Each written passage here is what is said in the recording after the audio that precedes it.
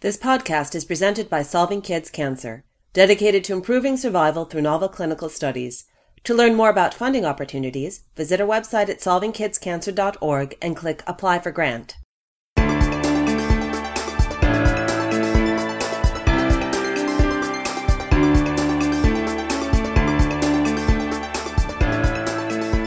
This week in Pediatric Oncology, the podcast about new advances for childhood cancer.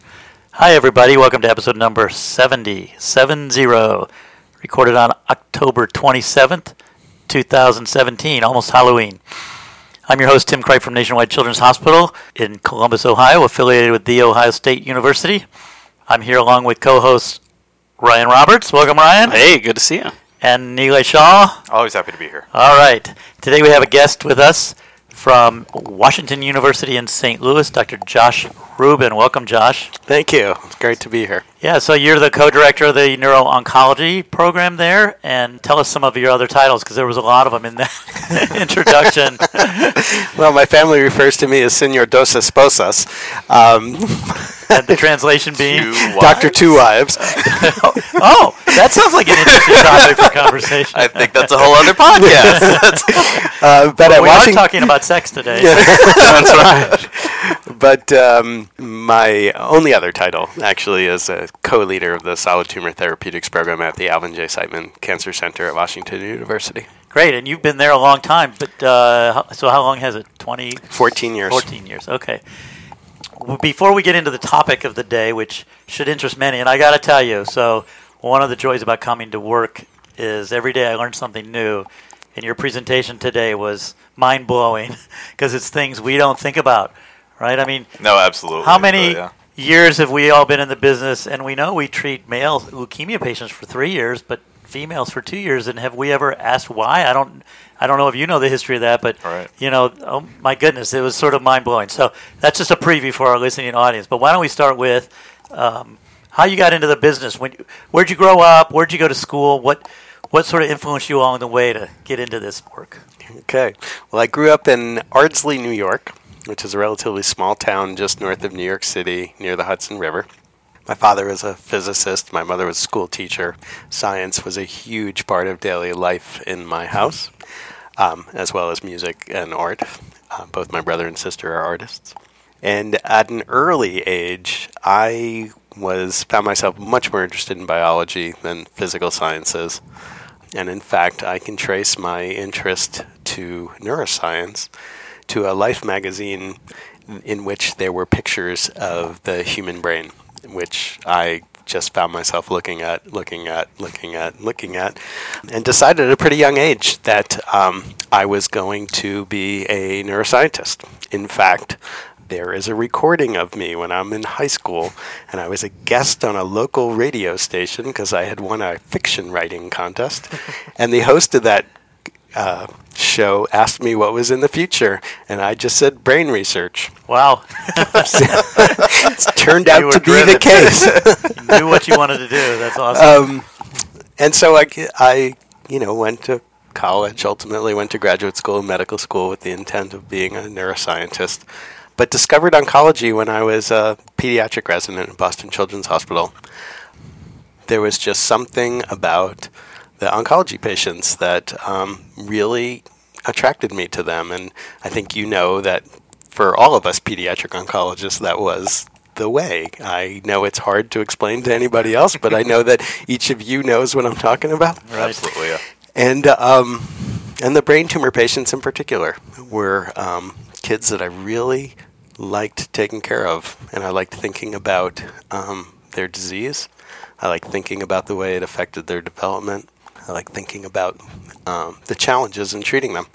I'll never forget sort of our first orientation meeting when I was at Children's in Boston, and Steve Sallin got up to all the new fellows and said, you know, the future is in brain tumor research. So that's where, you know, the frontier is, and encouraged us all to go into it, and I shied away from it. But you answered the call. We all have our own proclivities. That's right. My response to that was, I know. You already knew it. And were there any patients or mentors that were, you know, especially influential in your career development? Yeah, I would say there are many. I mean, in general oncology, there was Steve Sallin himself. But in neuro-oncology, there was Mark Kieran, who had just recently been appointed the head of the neuro-oncology program when I was a fellow, and working with Mark at that point was just tremendous. There was Raz Siegel, in whose lab I did my postdoc, and there was Chuck Stiles, who is the chair of cancer biology there, who just was tremendously influential on me, and just in terms of scientific development, thinking about science, thinking about translational science, thinking about brain tumors. You seem to be making a career, at least recently, regarding the gender differences of cancer. How'd you get into that? What led to that? What was the sort of light bulb moment for you? Well, it's actually a very easily identifiable moment. I mentioned during my talk interest in cyclic AMP and the role that cyclic AMP plays in regulating growth and potentially tumorigenesis. And an experiment that we were doing was to try and create foci in the mouse brain of low levels of cyclic AMP to see if we can induce tumors in a mouse model of NF1-associated tumors. So could we change the pattern of tumor formation in that mouse model? Those mice stereotypically get tumors in the optic chiasm and pre-chiasmatic optic nerves.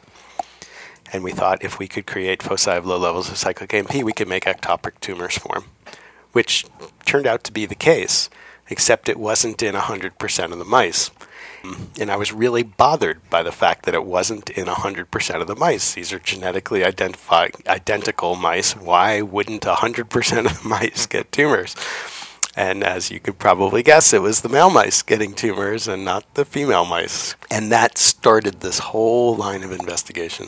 What's a little bit remarkable to me about that story is that you actually were testing both genders, because in our research, usually we just order female mice because they're easier to take care of, and we don't usually have a mixture.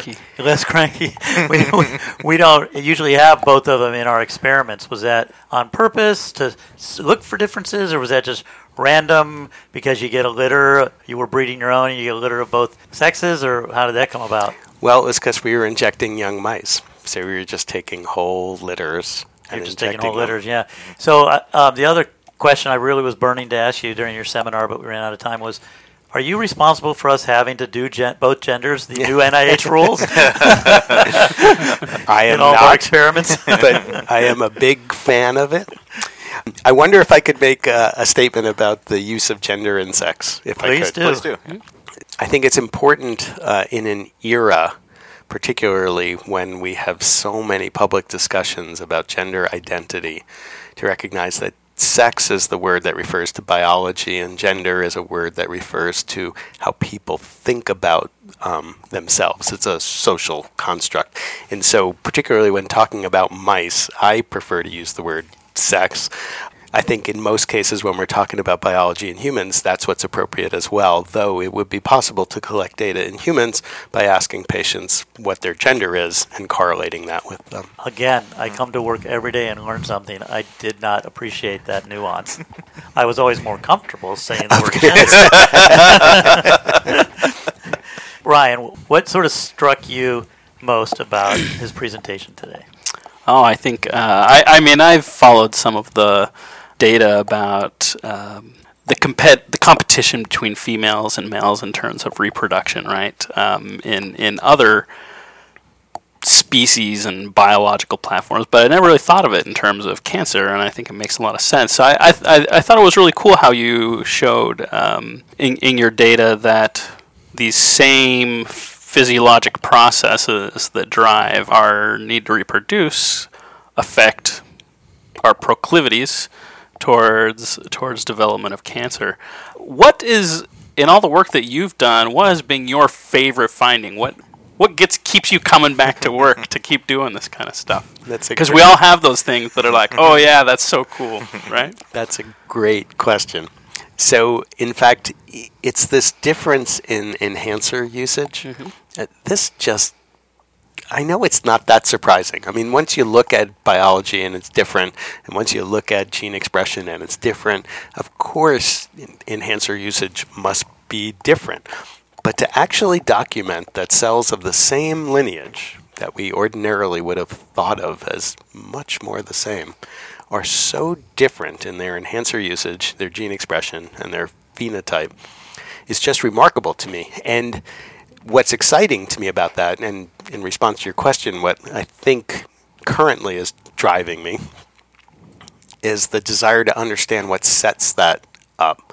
Because something sets up those different patterns of enhancer usage. Presumably it's going to turn out to be sex differences in transcription factor expression or some other chromatin modifying. Yeah, on some level, with as striking as some of those differences are, it's amazing that we're as alike as we are between the sexes, right? Oh, men are from Mars and Venus. It's quite different. Well, actually, Can you do I apologize. Can you expand on that? Our listenership is quite broad, Yeah. and particularly for the trainees, I know for a lot of trainees who are And the not families. deep into science, and certainly for the families, they're just now getting used to understanding what a gene promoter is. Can you talk a little bit about what a gene enhancer is? Oh, sure. And how that's being directed? Before that, we probably ought to even back up one further step Yeah. and say what did he show at the beginning? What's different between males and females? Different rates and treatment responses, Yep. particularly in brain cancers. Sure. So to just summarize, I think that the high points of what I hope were the high points of what I talked about today were, one, that the frequency with which males and females get cancers of specific types is different throughout all the different stages of life. And all species that we And- know of, right? and- Humans, mice, etc. And mostly males get more cancer. Well, overall males get more cancer than females do, and overall males die from cancer more frequently than females do. There are specific cancers that occur more commonly in females, of course breast cancer and GYN cancers, but in addition meningioma occurs more commonly in females, pituitary tumors occur more commonly in females, but otherwise for almost all other cancers they occur more commonly in males. And the question is, why is that so, and what are the clinical implications of that? Does that mean that the biology of male and female cancers are different? And if the biology is different, should we be treating males and females differently? As Tim brought up as we were talking just before, we as pediatric oncologists are used to treating boys and girls with leukemia differently. We treat boys for longer than we treat girls. And as Tim correctly said, we do that frequently without ever asking why that's so. And generally, honestly, I was always taught the dogma is just about the testes. That's why. But your work suggests it's not that simple. it's probably not that simple. Yeah. I mean, it is possible that in leukemia, the fact that the testes can be a sanctuary site means you have to treat a boy longer than a girl. But, I would venture to say that that's an untested hypothesis. And that, in fact, the data that we talked about today would suggest there might be other processes involved. And so among the data that I showed today was that in a mouse model of glioblastoma, we could measure differences in the ease with which we could turn a normal cell into a cancer cell. In this case, it was a kind of brain cell known as an astrocyte, which is the normal counterpart of the cell that becomes the cancer cell in glioblastoma and other astrocytomas. So it was easier to make male astrocytes into male astrocytoma cells than it was to make female astrocytes into female astrocytoma cells. And we were able to identify a number of important pathways in male and female cells that differed, that we think contribute to that difference in cancer vulnerability, susceptibility. They included differences in metabolism. They included differences in the regulation of cell division, one cell becoming 2, 2 becoming 4, 4 becoming 8. They included differences in the way that cells in a dish respond to chemotherapy. For a number of chemotherapeutics, it was easier to kill the male cells than it was to kill the female cells. That was fascinating, by the way. I thought that was really, really interesting. Thank you. And we explored the basis for that, or are exploring the basis for that, with regard to gene expression in that everything a cell can do is determined by which genes it expresses and how much of each of those genes it expresses. It comes as no surprise that when we look at male and female cells, that they differ in gene expression. And we want to understand why that's so and what the mechanisms are that support those differences. And I think that the importance of asking those questions and trying to answer those questions is in part the fascinating biology, but it's also about, could we be doing better by tailoring our treatments specifically for male biology and specifically for female biology if we understood the differences in those biologies. So we started to talk about these enhancer elements. And these are elements in the DNA that regulate the expression or the production of specific genes. Genes have a number of components to them. They have the coding portion of them. That's the part that actually determines the amino acid sequence of the protein that's produced. And then there are the regulatory elements that determine when those genes are expressed and how much of those genes are expressed. There's a part of every gene known as the promoter, which is where the machinery that has to transcribe the gene and make the messenger RNA interact and bind with the gene. And then there are a series of other elements known as enhancers that determine how the gene and the regulation of its expression will be coupled to the external stimuli or the environment that's going to determine the appropriateness, really, of gene expression. So you can imagine that a cell that's stressed in a particular way will need to increase the expression of a set of genes that will help it deal with the stressor. And the response to that stressor will usually involve an enhancer element that's capable of sensing the stress, and in response to sensing that stress, increase the gene expression or of the gene that will be important for dealing with the stress. So in the case of DNA damage, enhancers that regulate the expression of the genes that will repair the DNA. And among the things that's been known for a very long time, in a variety of settings, but not previously really talked about with regard to cancer biology, is the fact that male and female cells can be poised to respond to stress very differently. There is a lot of data about in utero stressors and the response of placenta and response of fetuses to those in utero stressors. Stressors like nutrient deprivation in times of famine, stressors like smoking, stressors like maternal illness. And it's clear that male and female placentas respond differently to that, and that the fetuses respond differently to that. And presumably that's going to involve differences in these enhancer elements. And we found that enhancer usage in male and female astrocytes and astrocytoma cells was different. That's not surprising in one hand. Their gene expression is different, and their growth is different. Their vulnerability to becoming cancers are different. It has to be driven by something. But what's really interesting is knowing that now and being able to measure it and being able to follow it, can we identify the organizing factors for it? Can we determine when during development those different patterns of enhancer usage are established? We know that from the time of fertilization, male and female developing embryos are different. When during the course of time does the cancer risk get established as different? And those are experiments that we are really excited to do. Are there any of the cancer predisposition syndromes that are significantly different in terms of their risk? That's a great question. So we have been trying to gather data regarding Li-Fraumeni.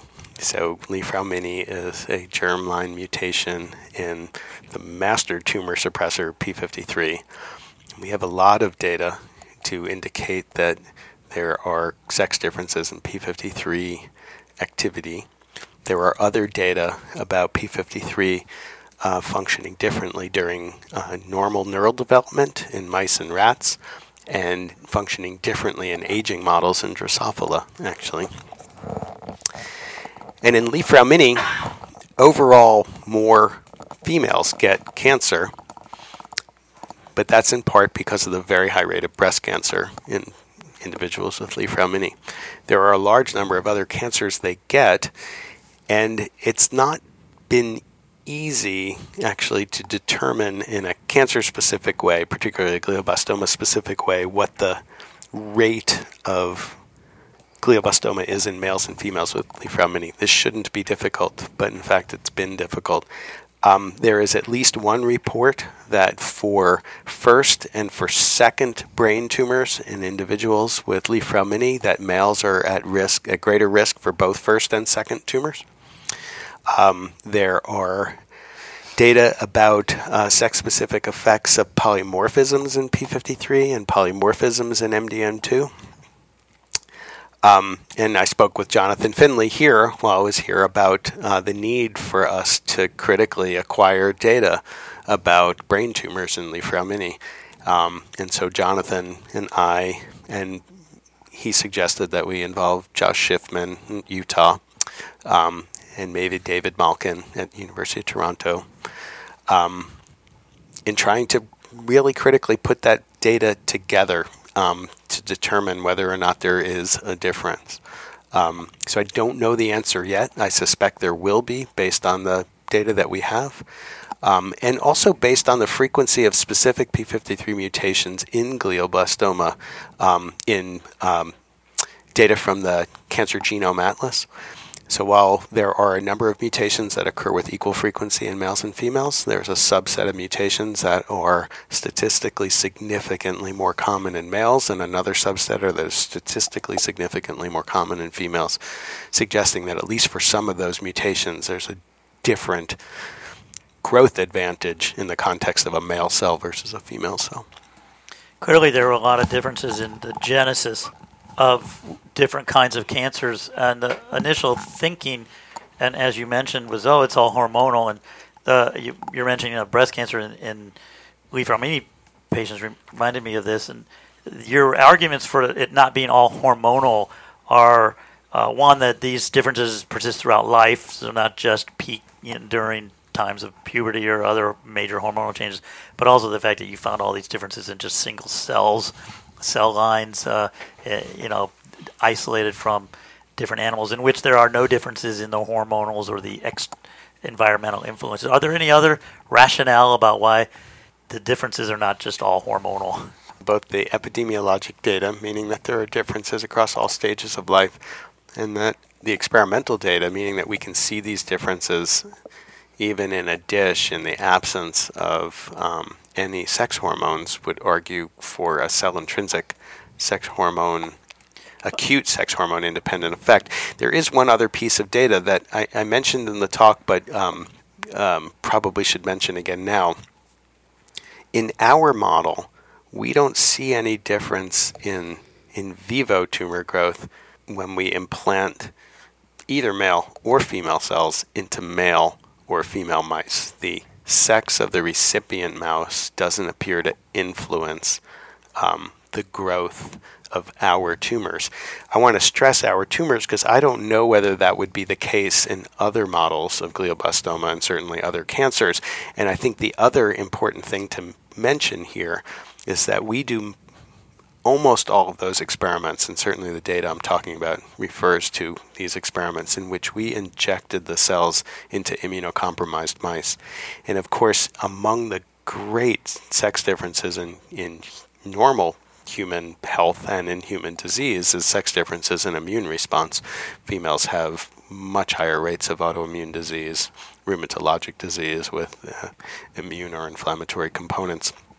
And so we may be underestimating the influence of the sex of the recipient mouse when we do our experiments in immunocompromised mice.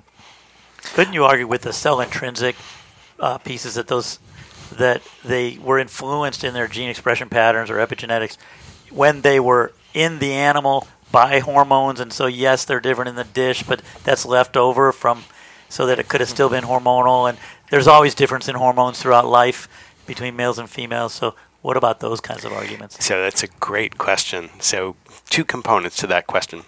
Let me deal with the second one first. So in fact, during childhood, most of childhood, there's no difference in circulating sex hormone levels between males and females. So there's a surge around birth, and then obviously there's puberty, but in between there's very, very low levels.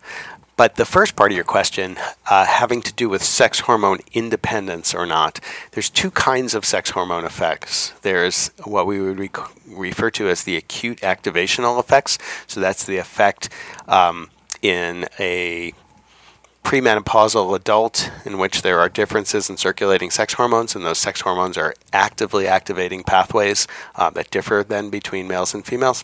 And there's the epigenetic or organizational effect of sex hormones. So the most profound element of this is what happens in utero when you pattern a male fetus as male as compared to female in response to testosterone, or at puberty when you develop secondary sex characteristics. Those features are stable regardless of whether you continue to express sex hormones, right? You're born as, under normal circumstances, phenotypically male or female as a reflection of whether or not you have an X and a Y or 2 X chromosomes and whether or not you have testes or ovaries. But in fact, you could gonadectomize a mouse after birth, and they're still recognizable as male or female, even though they have no circulating sex hormones. Those phenomenon are sex hormone dependent, but they're not they're not influenced by acute sex hormone action. And the question you're asking is an incredibly important one. When we talk about cell intrinsic sex differences, are we talking about the consequence of the difference in sex chromosome complement, XY versus XX, or are we talking about the epigenetic or organizational effect of in utero sex hormones? And I should say that the astrocytes we use are astrocytes that we collect right after birth in the mouse pups. So whatever, as you said, whatever their characteristics are, it's either a consequence of their sex chromosome complement or what happened in utero. So we can actually distinguish between those in an experimental model known as the 4-core genotypes model.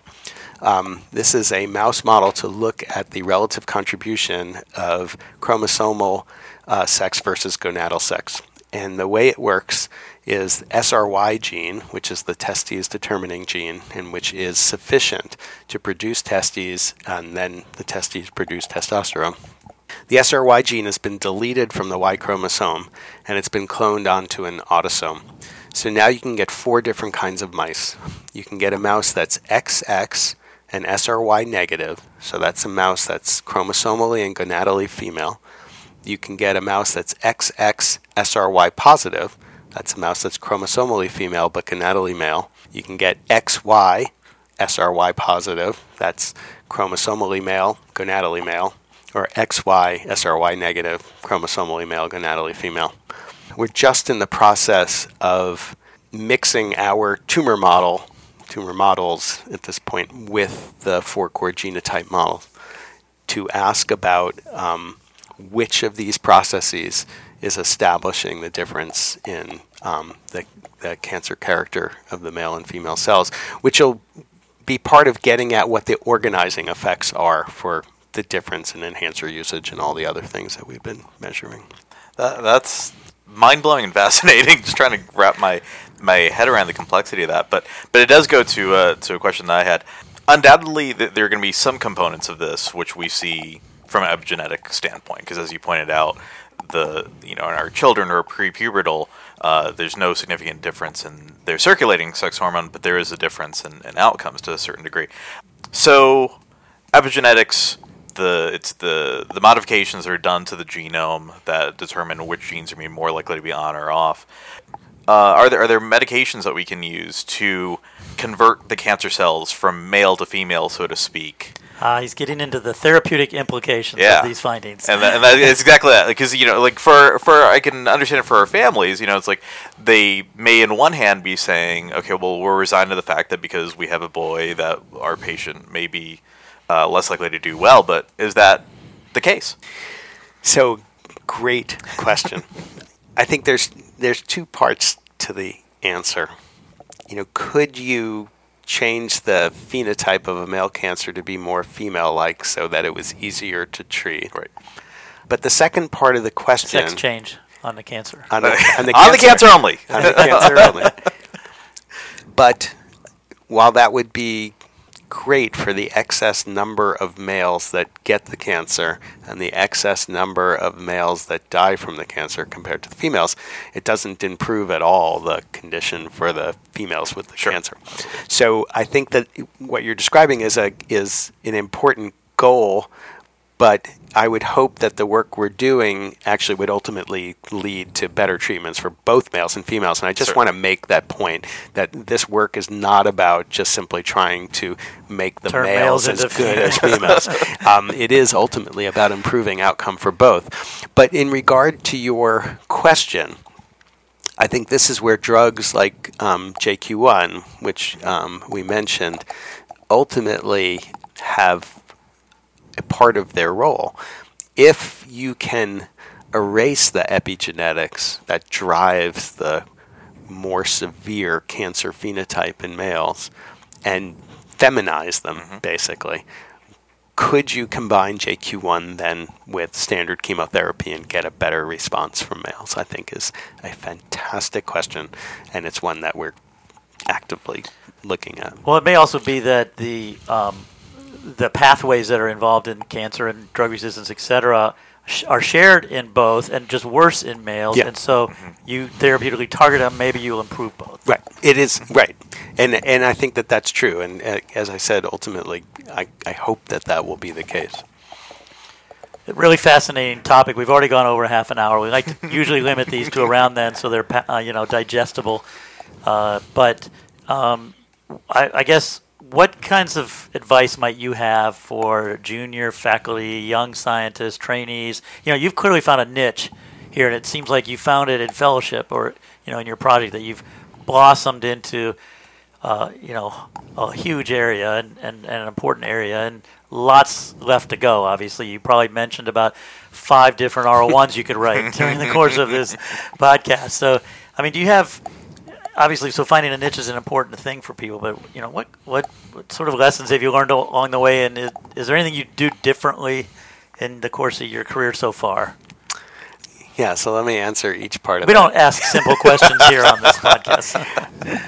At lunch with your fellows today, I was asked a similar question, and I answered in the way that I typically do, which is that as much as I'm enjoying talking to you guys today and as excited as I am about the work that we're doing, the day-to-day in the work, the day-to-day of trying to get funded and trying to get published and trying to do everything else that we do. You're bringing us all back down. Yeah, we know that. Can be pretty demoralizing. And if you're not doing something that you really love to do, and you're not doing something that you really think is important, I don't know how you get yourself through those periods. So, my first advice is always about do what you love and do what you think is important, because much of the time you're going to be struggling. So So you're saying we got to see a selection today of your work? Exactly. There is a Darwinian nature to science as well, it would seem. There is. I have actually thought about, are there things that I would do differently? And the answer to that is yes, definitely. I think I wasn't, I'm going to say courageous enough, because I think that's what I actually mean when I was younger with regard to doing experiments, particularly learning techniques and approaches that were well outside my comfort zone. I don't do that anymore. I go head first into anything, and encourage the students and postdocs in my lab to do the same. But the reason I do that is I really think that if you only go looking the way that you know how to look, you're only really going to find the things you could probably already have predicted you were going to find. That there is a need to kind of be courageous about this. And the first person who made me think this, honestly, is Steve Lesnick. So Steve was visiting WashU, as he said, to kick the tires a number of years ago. Not meaning that he drove there. And he was describing work that he was doing at the time in Utah. And I was so impressed with the way that he had simply followed the logic of his science without any regard to what it required to do that. It was just, this is what I had to do next. And so I learned how to do it, and I did it. And I've known Steve, as you know, for a long time, and hadn't seen him in a number of years when he gave that talk. And I just remember thinking, wow. It takes guts a bit. It does. It takes guts, and I admire that. And you have to inspire that in your students, too. Yes, you do. And I think you have to model that for your students, actually. And I think I learned that a little late. And I wish, particularly because I was in Boston. I was in Boston at the time that Todd Golub first reported gene array analysis. I didn't embrace that. Why didn't I embrace that? You could have been so far ahead. Yeah, well, we all have regrets, I guess, or hindsight. Any other final questions or thoughts or comments, anybody? Thank you. Thank you for being here. It's been a pleasure. Yeah. We've enjoyed having you. So great Absolutely. meeting you guys. Yeah, you have a wonderful thing going here. Thanks. It's been a lot of fun to see to get everybody together and try to do things as a team. I mean, you can't do things individually. You showed a long list of people on your slide, and you need teams not just in your labs, but collaborative teams to work together as our closing theme goes. So for those listeners, we'll be happy to read your emails during a future podcast. We read one recently and had a nice discussion about that. So we appreciate comments and questions sent to us at twippo@solvingkidscancer.org. Thanks to the team at Solving Kids Cancer, a nonprofit charity dedicated to improving survival through creating novel treatment options for children. That team includes Donald Lidwinski, our executive producer, and Cindy Campbell, director of communications, and to Scott Kennedy and John London, founding co-directors of Solving Kids Cancer. Remember, the more we learn, communicate, share ideas, and work together, the faster we'll reach the day when all childhood cancer is preventable or curable. As always, keep up the fight, and thanks for listening this week in Pediatric Oncology.